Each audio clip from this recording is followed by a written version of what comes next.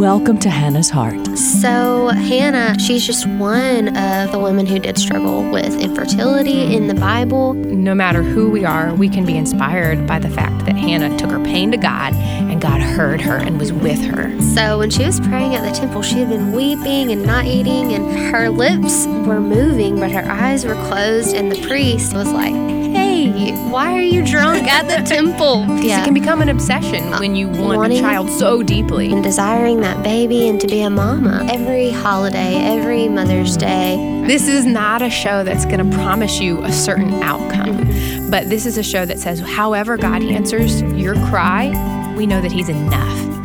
Hi, everybody. This is Kendra, and you are listening to Hannah's Heart on American Family Radio. Welcome to the program. If it's your first time, this is a show for couples dealing with infertility or miscarriage to help you put your focus and energy on God, the miracle-working, hope-giving Savior that we all can have personal relationship with. I'm your host, Kendra. Anne is not joining us today. Pray for her. She's at home with her little sick one. But both of us have experienced infertility personally, and we've experienced the goodness of God in walking us through that journey. If that is your struggle, we invite you to cling to Jesus as your rock. One of the things I love about this show is that we have had the chance to interview many different couples and many different ways that God has told beautiful stories in people's lives, the way that He builds a family. Sometimes it's through adoption. Sometimes it's through a miraculous conception. Sometimes it's through someone just loving a niece or a nephew. But today's story is one that is so unique and special and personal to me as well. Today we're going to be talking about snowflake adoption. Now, if you've listened to this program before, you might be familiar with the term, but for those of you that aren't, snowflake adoption is also referred to as embryo adoption. It's a little unique, and we're going to get into all of that. But the couple that's joining us is Jenny and David Hancock. So, Jenny and David, welcome to the program. Well, thanks for having us. Hello. Oh, we're so glad to have you. So I know Jenny and David from college days, back before they were Jenny and David. And their family is so beautiful, you guys. Every time I see a picture of you all on Facebook and the beautiful way that God has brought your family together and knit your family, it just warms my heart. And it just reminds me that our God is such a creative God. So real quickly, if you would introduce, we'll start with Jenny. Can you tell us how you met David, and then how many children you have in your life and how God brought them? Sure. So Dave and I met in college together and knew pretty quickly that we wanted to get married and wanted to settle down and have a family. But the Lord revealed to us about a year into marriage that we wouldn't be able to have biological children. And, that was a blow. And we purposed to not let it come between us as a married couple, but then to allow the Lord to direct us what He did want for us in the different avenues of adoption, which we had already talked about and were already open to, but still needed to process the loss of not being able to have biological children. Now, before marriage, you didn't know at all that was a factor, correct? Yeah, we didn't know. Okay.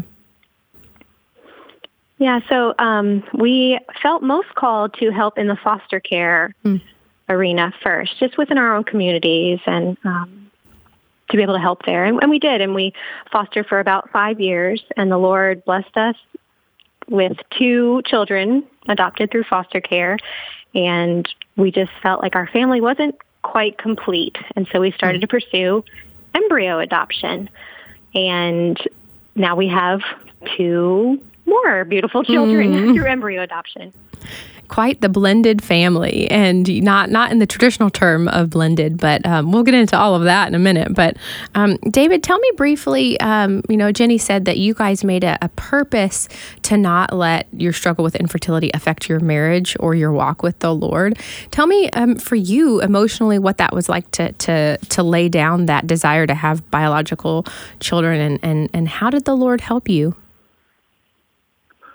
Well, we both have enjoyed kids since we were young people, from being camp counselors or working with kids on mission trips, and we thought we would just have a big family so that we could share what we have with kids and share our enjoyment of the good things in life, and also disciple the kids and have a witness to the community through our family. So when we found out that we weren't going to have any kids, a lot of feelings pop up as far as what that could mean. Is it a punishment of some kind? Is it a test of faith?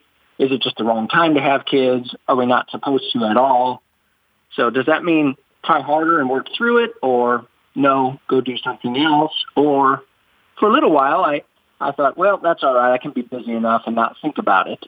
And I just spent a little bit more time on work and hobbies initially, but Jenny was thinking about it hard. And so she kind of brought me around when she learned about some of the needs in our community with foster kids waiting for adoption. And so that's when we tried to position ourselves to be eligible to adopt those kids if it turned out they couldn't return to their families. Often I think the woman does feel a stronger desire, I think because God has made us to be the nurturers. Not that men can't be nurturing, but there's just something ingrained in a woman to want to raise children. So Jenny, tell us about how did you overcome those initial feelings and disappointments?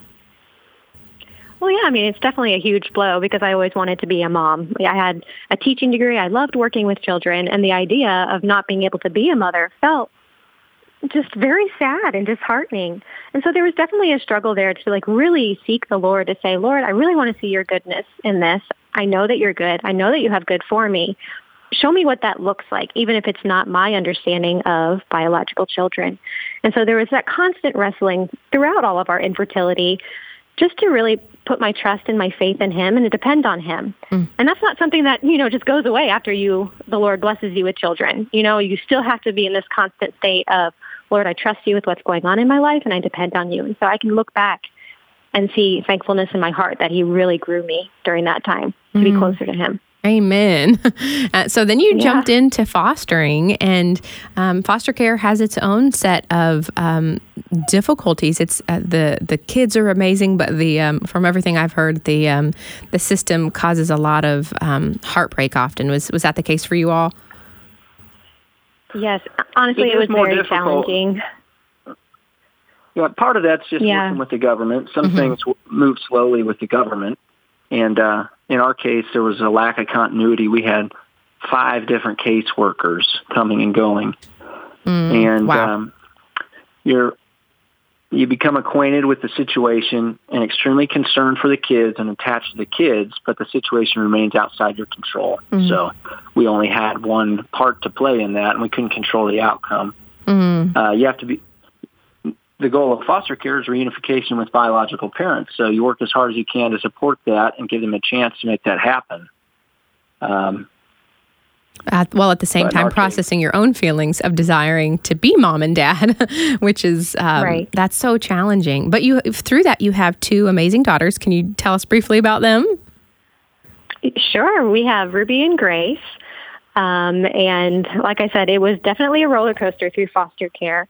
And so it took about 5 years to adopt those children with a little bit of a break in between. So they were returned to their biological family for a time.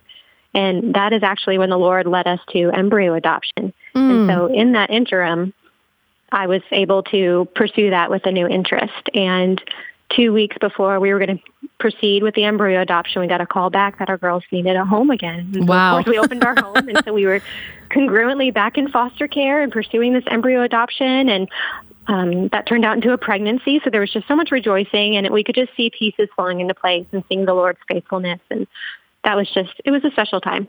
There's so many valleys and mountaintop experiences in your walk with the Lord. And it's crazy to see you one day you had no children, and the next it was like, wow, there's 3, which is incredible. So let's jump in on snowflake adoption, because that's a lot of people have heard of traditional adoption, but snowflake adoption is very unique. My husband and I, when we started our infertility journey, we knew the Hancocks, and you were the only people that I know that have ever actually done it. Like, I'd heard about it, but I was like, okay, how does this work practically? I had so many questions. Like, one, theologically, theologically, is this okay? What does God think about this? What is actually happening scientifically? Is life being honored? And then also I had questions about how do you explain it to your children once you do have them? How do you explain where they came from and how God knit them together? And so we called Jenny and and David had a Zoom call, I think it was, and just bombarded them with all our questions. So now our listeners get to benefit from that conversation as well. So let's go back and just stop with what either one of you, what is snowflake adoption? You can take that one, sweetie. Okay. Well, it's fairly recent. We didn't know about it until just a few years ago, but it came out of the in vitro fertilization service that's provided by some fertility clinics. So when doctors work with families that are having trouble conceiving and carrying a pregnancy naturally, through in vitro, they'll extract the eggs from the wife, and then they'll fertilize those in the lab with the sperm. And then once the embryo has begun to develop for a few days, the embryo is implanted back into the mother's womb to grow. And in many cases, because that process is invasive and expensive, multiple eggs are extracted and fertilized at one time. 2 or 3 embryos are implanted to grow and be born, and the others are preserved in liquid nitrogen and frozen for an indefinite period of time. So a lot of families that have had kids through in vitro fertilization end up with 4 or 5 kids, and maybe they have 3 or 4 embryos left frozen. And maybe the mom is now getting old, and they think, well, it's too late to have more kids. We have enough. What do we do with these? And for a lot of Christian families, that's a difficult decision because they don't want to abandon the embryos. They want to give each one a chance at life and don't want to leave them preserved indefinitely. So there's a Christian fertility clinic that has committed to connecting those families with adoptive families who are willing to carry and deliver the babies if they can be born. Yeah, tell us what the clinic was that you worked with. What's their name? Yeah, we worked with the National Embryo Donation Center.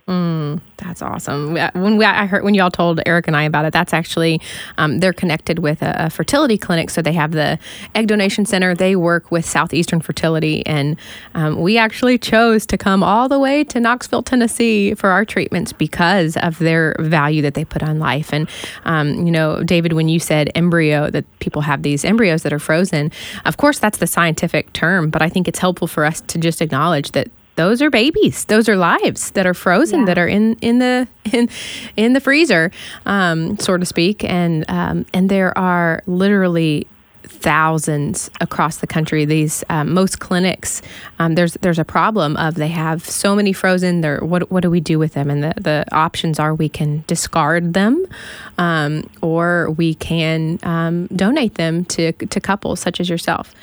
Jenny, did you all have any sort of theological questions or things you had to work through as you were understanding this, or even in explaining it to family or friends? Well, I think, like you said, we value life at conception. So theologically, I don't think there was much of a struggle there. We saw these as babies that just needed a chance to grow and for a family to care for them. So in that sense, I did not feel any struggle whether it would be the right thing to do.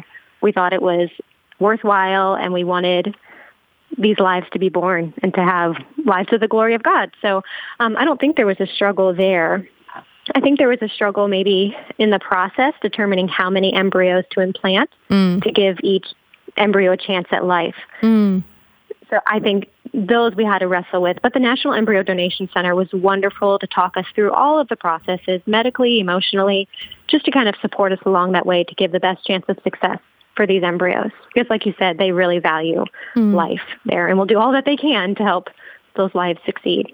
Well, walk us through now what the actual medical procedure from beginning to end, because this is such a unique process. And while traditional adoption has its own set of difficulties, snowflake adoption, you have to go through IVF. So what was that like? Similar, yeah. So I didn't do all of the steps of IVF that families go through. I just kind of did the tail end. So these embryos have already been created, and they just need to prepare my body medically to create the best environment for the embryos to stick for a successful pregnancy. And so that required an exam, first with the National Embryo Donation Center, to say, is my body fit and ready for a pregnancy?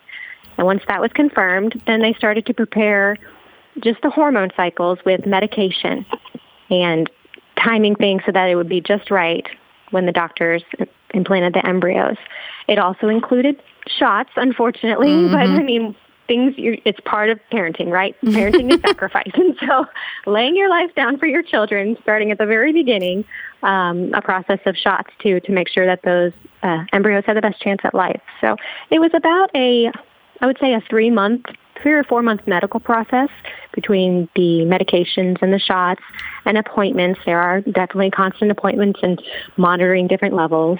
But again, they were pretty good to be with us every step of the way, even when we were long distance. So the National Embryo Donation Center is in Tennessee, but we were living in Nebraska at the time. Wow. And so we would have a local clinic that helped us with some of the monitoring. And then we also went to Tennessee to get the transfer and some of the other appointments done. So you talked about how sacrifice as a parent, while taking all of the injections and shots. One of the difficult things is that with with any pregnancy, there's no guarantee that you will get to hold that baby in your hands. And with specifically with IVF, there's always a decent chance that one round will not be successful.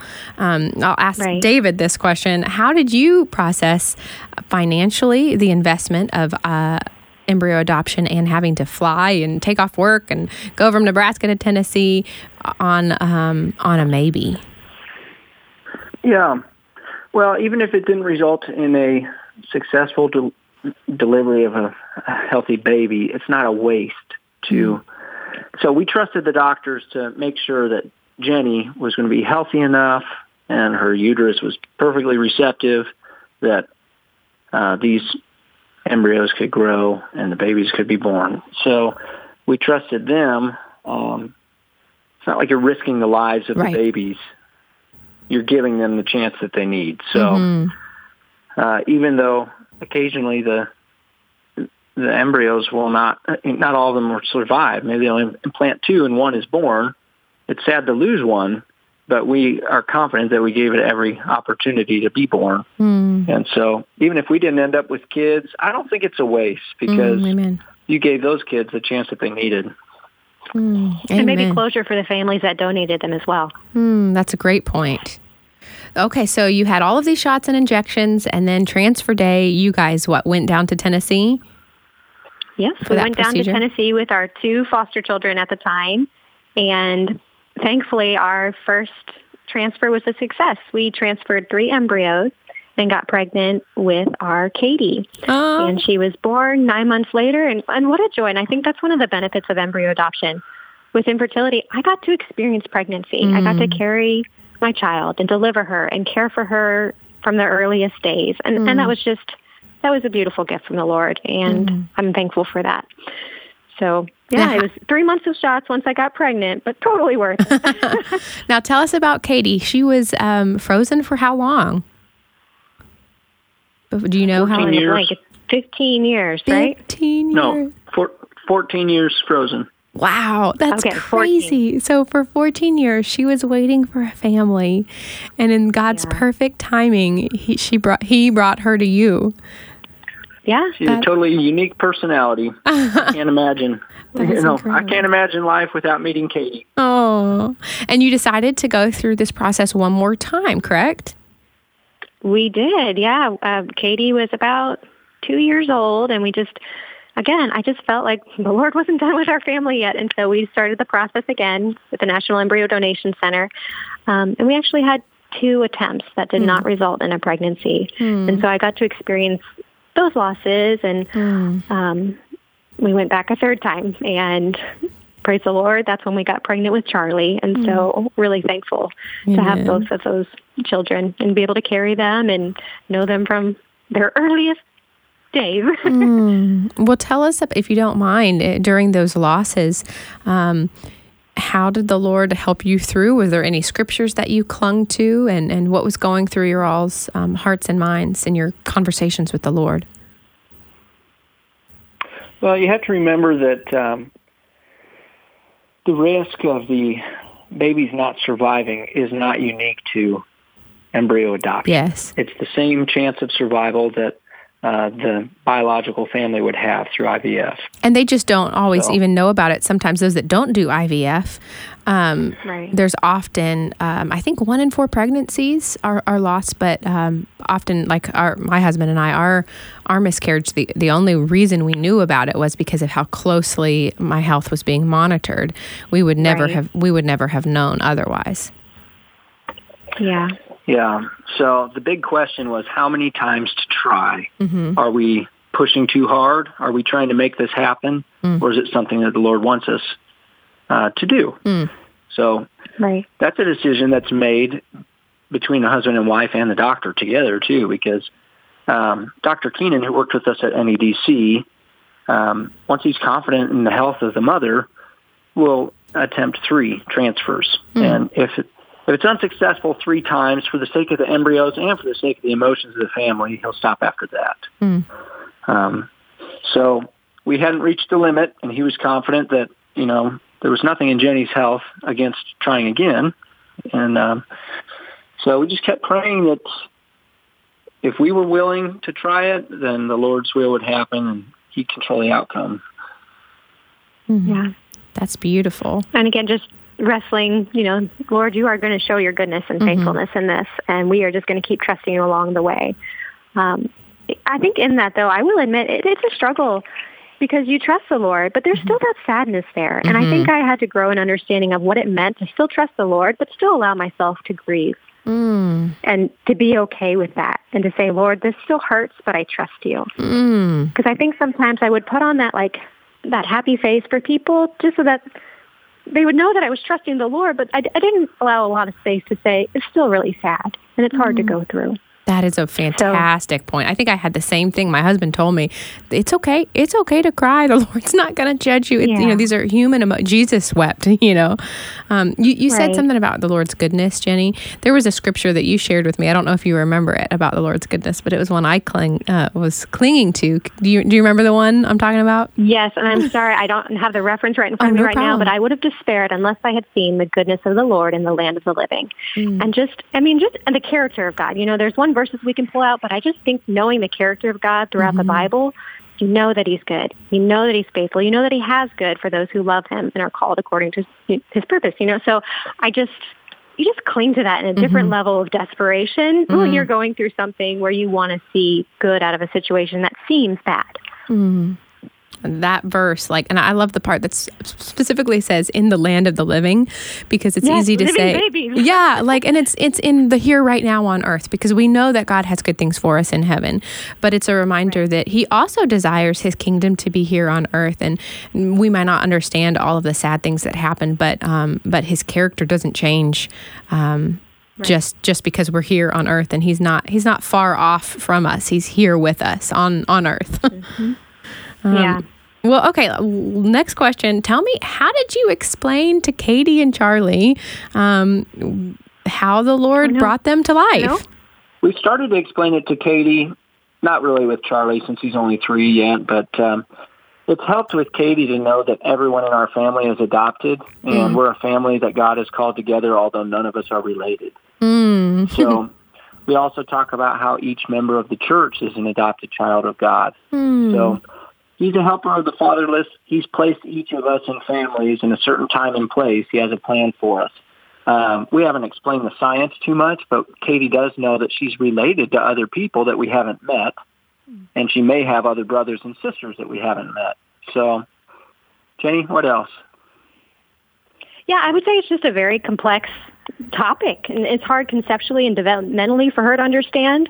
I wouldn't say it was until she was 6 years old that she fully comprehended what it meant to have another family that loved her. And you could tell her she was processing that loss. I mean, adoption has always been known in our family. It's never been a secret, and we talk about it as it comes up, and we celebrate it once a year just to say that, look what the Lord has done for our family. But, yeah, there was a moment where she said, what do you mean I have another mom and a dad? And so, it's just as those conversations coming up, trusting and really pointing that like David said, that this is the Lord's plan, and he had a good purpose for you, and we can trust him through that. Amen.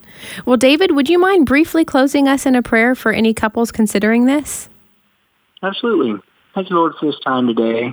Thank you for your goodness toward us. We depend on your grace and love. We know that you prepared good works for us to do, and we want to walk in those and not to miss them. We intend to do good, but we don't know all the pieces of your plan. So we just start by acknowledging you, committing ourselves and our works to you, and asking that you put your path before us and help use our lives to honor Christ, encourage others, and bring life. We know that you're reconciling the world to God through your Son, Jesus Christ. Use us in that great work. And thank you for our children. We love you. Amen. Well, Jenny and David, thank you so much for sharing your story. It is absolutely precious. And thank you for listening to Hannah's Heart. If you're curious, check out the National Embryo Donation Center.